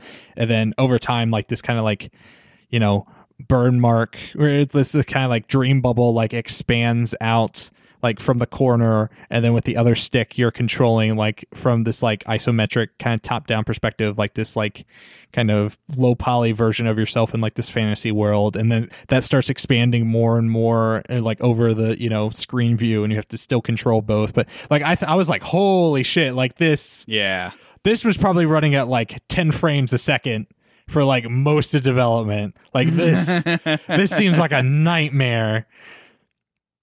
There's a lot of magic in What Remains of Edith Finch that needs to be experienced. Yeah, I feel. And I think it's good. I enjoyed it. But yeah, it was definitely not, it definitely wasn't like a, you know, and I hate to always be like comparing one to the other, or, you know, games to one another, but like it very much wasn't like, you know, when I walked away from Gone Home, I was like, I need a minute, like, cause like something happened there. It wasn't on that level, but it was still really enjoyable. And I mean, I would argue, like, I don't think Firewatch was on that level to me either. Like, I finished Firewatch and I was like, that was really good. Mm-hmm. The end. Like, so yeah, no, it was cool. One last walking sim that I played. I played the new game from Doc Burford, the creative director on this, I believe. Adios. Mm-hmm. Came out, I think, sometime last week. Is it Burford or Buford? It's Burford. Sorry. Okay. I know it's like a Berenstain Bears scenario, but no, I'm pretty sure it's Burford. Okay. And I really enjoyed that. You haven't played it yet, right, Alex? No, not yet. Yeah, I want to. Yeah, but the conceit in like the trailers and stuff is that you play as this pig farmer who is never named in the game. It's just kind of is referred to as the farmer or pig farmer, mm-hmm. and you work for the mob, just kind of generic mob. I would assume Kansas City mob, because I think it takes place. I think Doc lives in Kansas, and so I'm assuming it probably takes place in Kansas. I don't know. Kansas City had a mob. Well, let me tell you, watch Ozarks on Netflix, and you will quickly discover, or Fargo. We talk about the Kansas City mob a lot in there.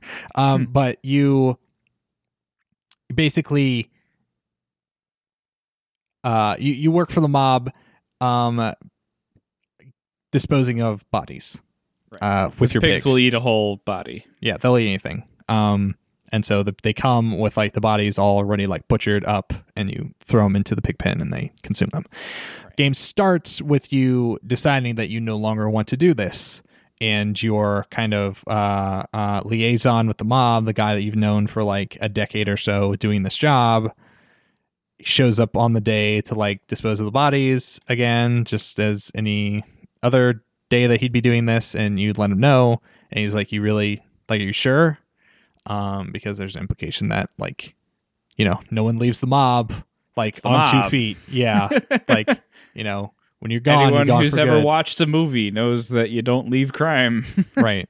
And so it's kind of just like the game then is like them kind of talking to one another over the course of a day, like after this decision has been made by the pig farmer.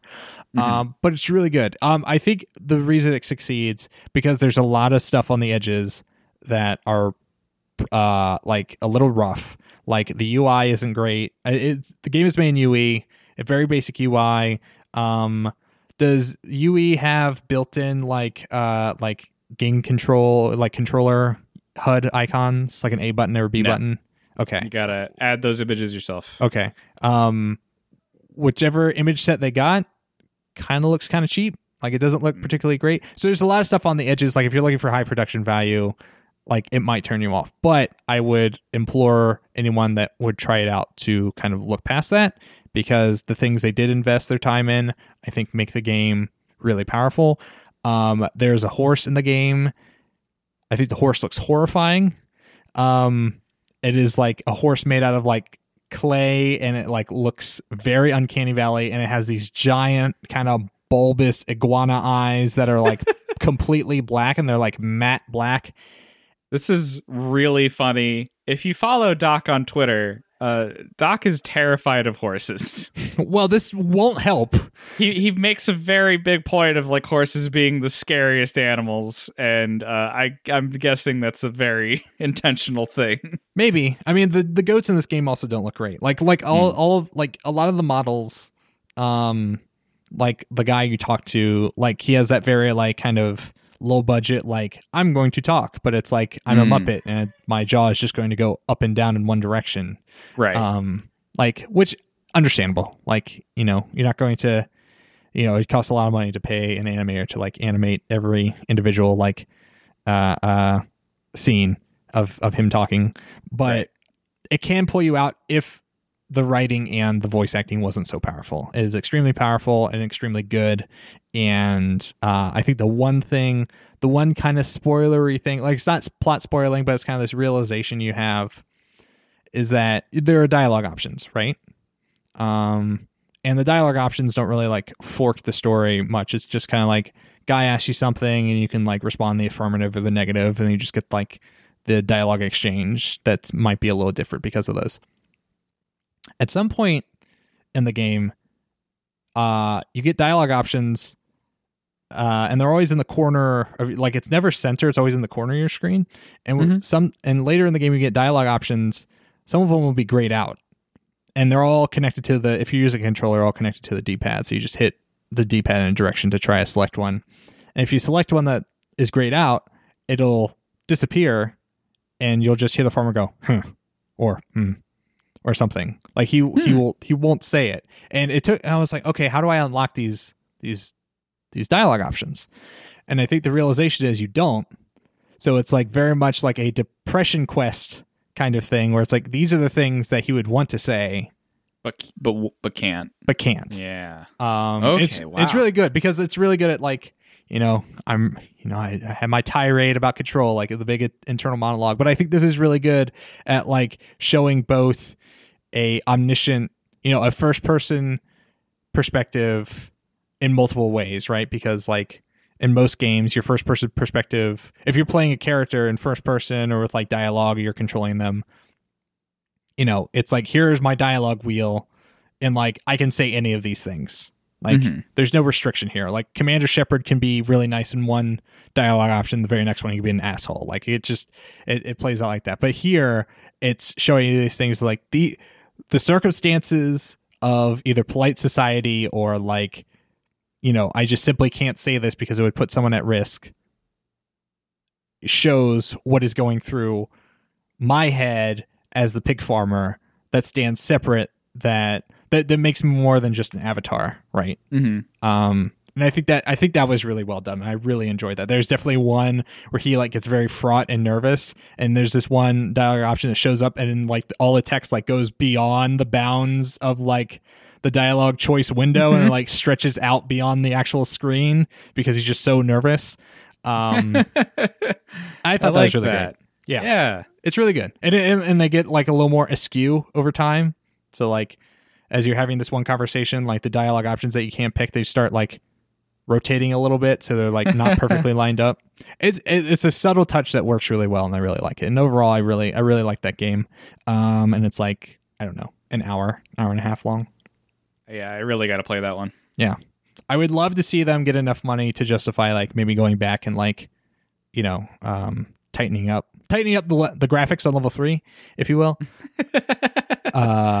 Because there's some stuff in there where it's like, this looks a little rough, but I can forgive it.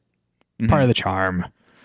Definitely support it, because I don't think my understanding is they're probably not going to use the money for that. They're going to use the money for their survival. It's a very small team of people who aren't really I don't know, financially secure right now, given the pandemic. Doc's pretty he's pretty honest about like, you know, he has some medical issues, and he just talked about like being able to cover those costs, dealing with his medical stuff and whatnot, and obviously like paying all the other people that worked on it, because I think the team is like, to remember the credits, it's maybe like between like 5 and 10 people, something like that.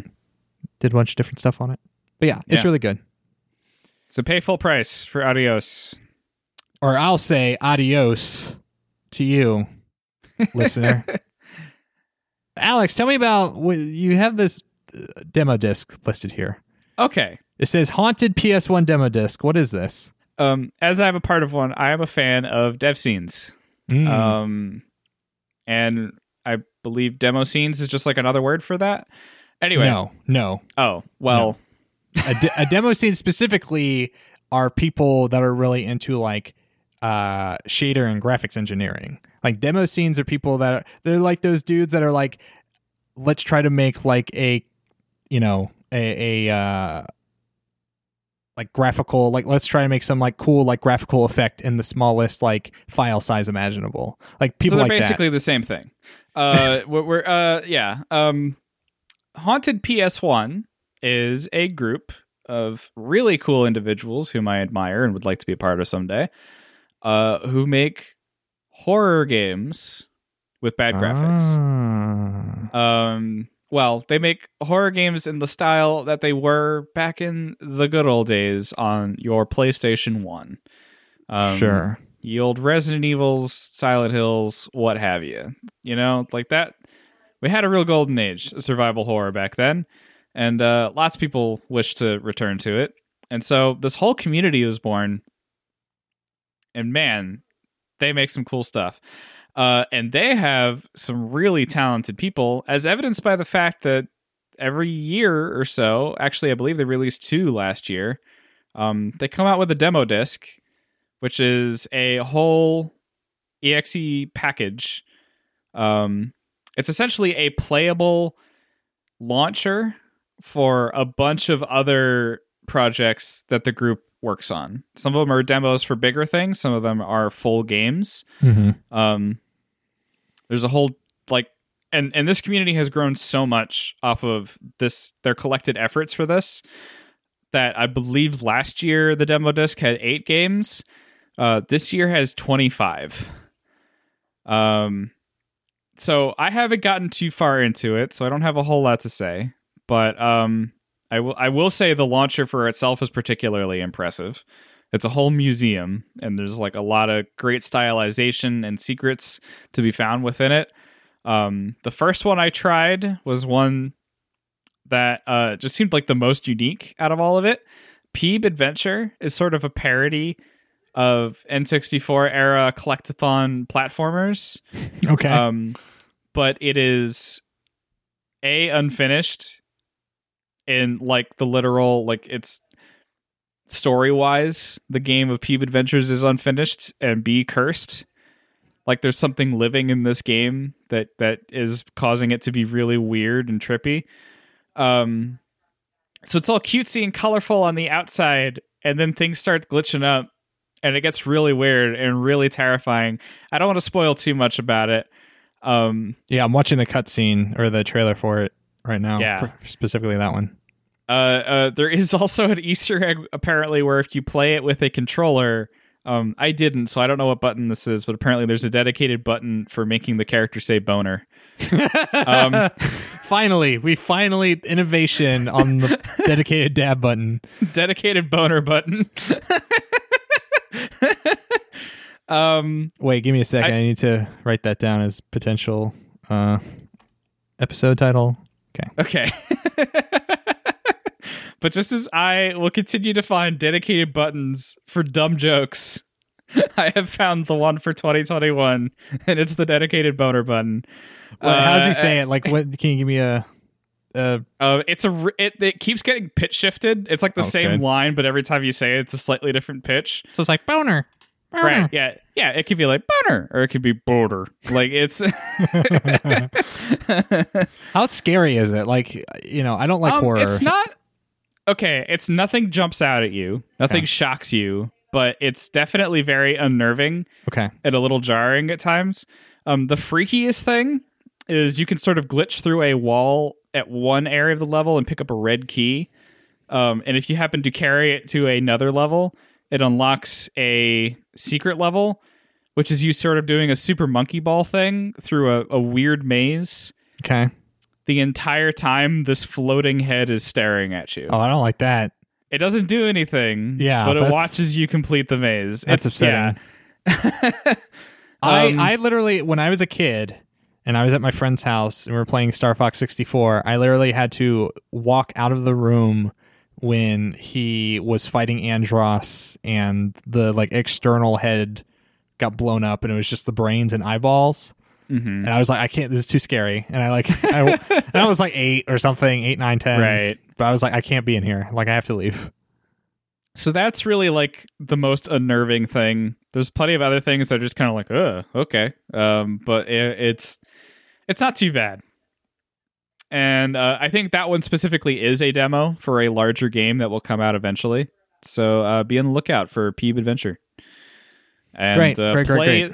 Play the Haunted PS1 demo disc and try a bunch of these out. I like I said, haven't gotten through all of them yet, but there's 25 of these damn things. I will get to it.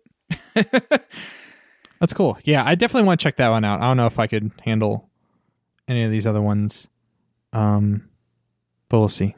I'll look into it. There is also a trailer for the demo disc itself that gives like a brief preview to all of them and also introduces Skelly, who's like the mascot for the group. Honestly, their trailers are all way too high production value for just like your average dev scene. It's scary good. Also scary. So yeah, twice as scary for zero the price because it's free. Right. Yeah. Haunted PS1. That's demo cool. disc. That's cool. Check them out. All right. Well, anything else you want to talk about, Alex? Anything else you're jonesing about? Not today, really. Oh, well then. Well, I don't know. What do you got? I'm looking. We could talk about how Balan Wonderworld is sort of. I have a feeling there's more news that's going to happen to Balan Wonderworld like the coming weeks. Maybe when I first saw that game, this Square Enix 3D platformer. When I first saw that game, like whatever showcase it was on, whatever stream it was on last year, I was like, what fucking portal to like 2002 opened up and like spat out this like garish looking 3D platformer. Like who asked for this?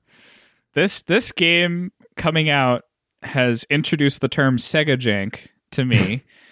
And it was always something that I was like aware of, but we never really had like a name for it. I knew from one article that this was the same guy as Phantasy Star Online. Yeah. I didn't realize it was also the same guy as Sonic Adventures. Oh, and now it's all making a sense. That's a deadly combination. Wait, it's two different guys, or that guy is the same for same both? Guy. Okay. Yeah, one guy. One guy, two properties. Right. Well, now 3, but it'll be his last. I'm sorry. I don't mean to go too mean to him, because apparently it might actually be, but just judging by one article. So what are the issues with it? So there was that seizure warning thing, right, which got patched out. Apparently, right. Day 1 patch took care of that. The only other thing I saw was the Box Fox. What? Right? Did you see the Box Fox? Apparently, this game invested itself on a one-button control scheme. I don't know if they were like aiming for mobile or what, but evidently your powers are all kind of like automatic and happen whenever the game determines it's right for them to happen. It's weird because your only options are like move and jump and pause. There's a power called Box Fox, and it turns you into a box, and it seems to do so randomly. For what point? To what ends? I don't know.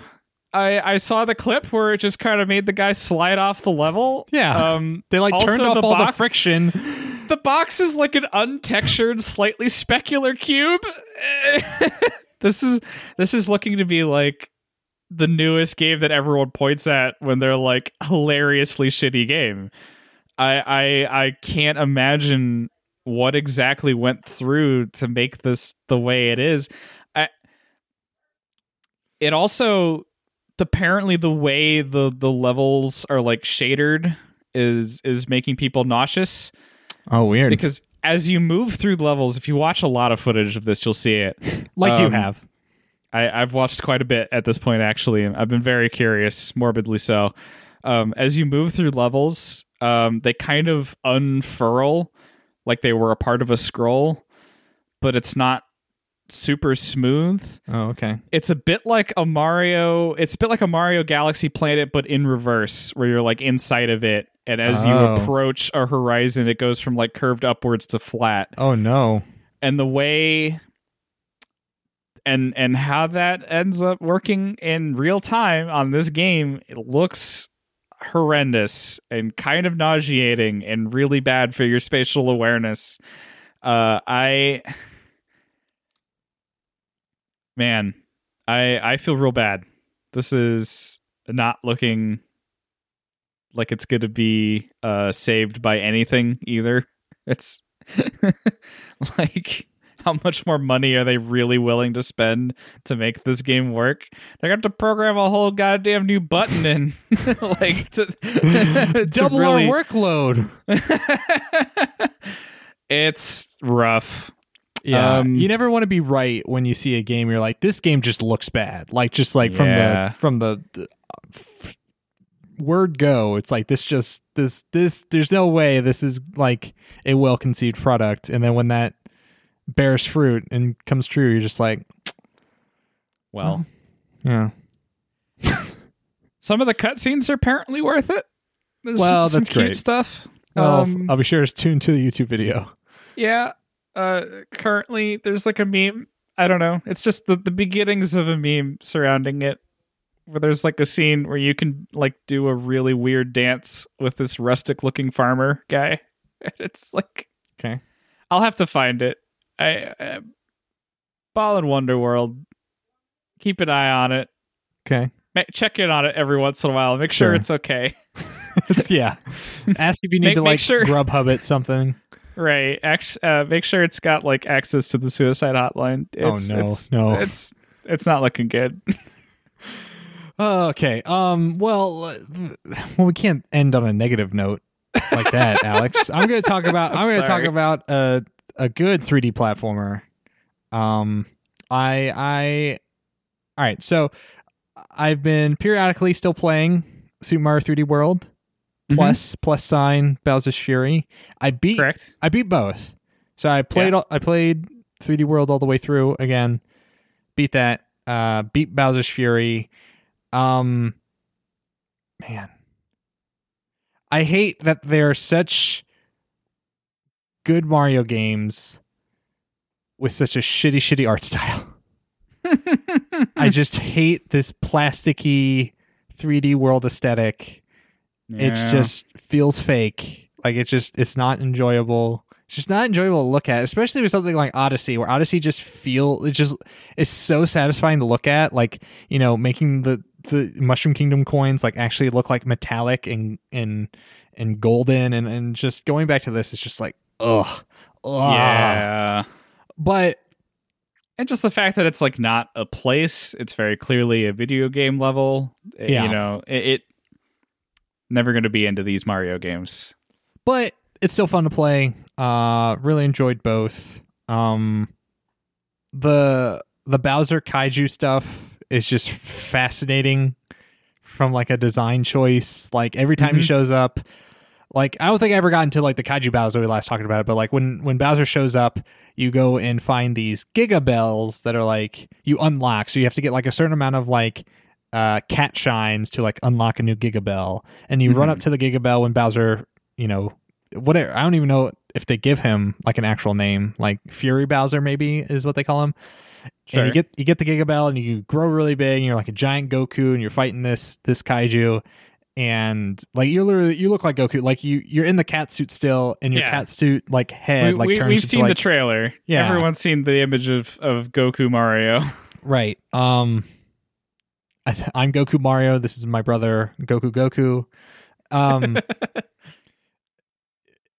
I think those fights are really cool. And what really, because like it's, you know, rule of threes, every Mario game, it's like you gotta hit them 3 times or whatever. But what's really cool is that like you have a tool set as Giga Mario that you don't really realize. Like I didn't pick up until like halfway through the game. So when Bowser turns into his Fury form, he like summons all these like pieces of stone that come down that turn to new platforms, allow you to get to new places. But when you're big, when you're in like the Giga Cat form, you can pick them up and then throw them at Bowser, because like he has like an attack cycle that's actually pretty long, because he'll like spin up into a shell and then like, you know, roll around the environment and be kind of invulnerable. It's like I don't know how to hit him because I don't have like a Cappy like throw or anything like in this Giga form. Like I have like the cat attack, but it's, you know, I have to wait for him to be like right next to me. But if you pick up one of these stone pillars, you can just kind of like a javelin, like throw it at him in any of these stages, and it'll do damage and disable him, and then you can go and bop him on his head and whatever.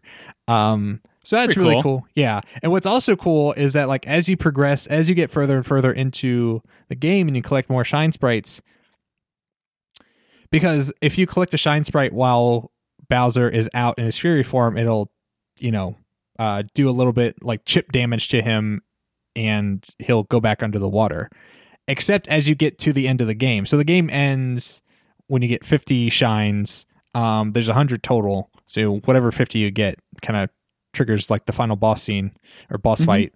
And as you get closer to that limit, the cat shines don't desummon Fury Bowser. So like he'll pop up and like it'll start raining and the guitar will start playing or whatever, and it's like, oh, I'm right next to this cat shine, let me just grab that, and you grab it and it says this has no effect on Bowser anymore. Like you are stuck in like this Bowser Fury stage until you can get enough shines again to get a Giga Bell and finally, you know, finish him off, which I thought was really cool. Like it progresses the difficulty of the game in a really cool way. And then after you complete the game, you can go and collect the rest of the shines, and then he just pops up every once in a while, and getting a shine goes back to desummoning him. And that's fun. And 3D World is still 3D World, and it now I'm going through the process of like trying to get every green star and stamp, and, you know, get to the top of every flagpole, because that like unlocks like some super special extra level that's like super difficult or whatever. So Mario games, they're still good. Also, throughout the course of this, I think I started like at the end of last year, I went back and replayed Super Mario Odyssey. And fuck, that game still holds up. That's a great-ass game. I kind of want to go back and replay that one, honestly. It's really cool. And what I realized in this playthrough, I remember I was complaining about it when I was playing 3D World, that there's no real, like... What I like about Super Mario Galaxy is that there's like it'll show you where you haven't picked up stars at. Like, oh, there's a secret star in this level. You haven't gotten that one yet. And it'll like direct you to the specific level. And then you have to explore that level to actually find it. I was like, I wish Odyssey had that. It does actually. Like there's the parrot, the Talkatoo, I think is what it's called. That gives what that does, if you talk to the Talkatoo, it'll give you the names of 5 power moons in a world that you haven't gotten yet, but it's just the name. So you have to like be able to understand like the context of like, oh, Bullet Bill Dash or whatever. It's like, all right, this obviously revolves around something using bullet bills. But there's also the Hint Toad. And if you pay the Hint Toad 50 coins, he'll just mark on the maps like this power moon's right here, motherfucker.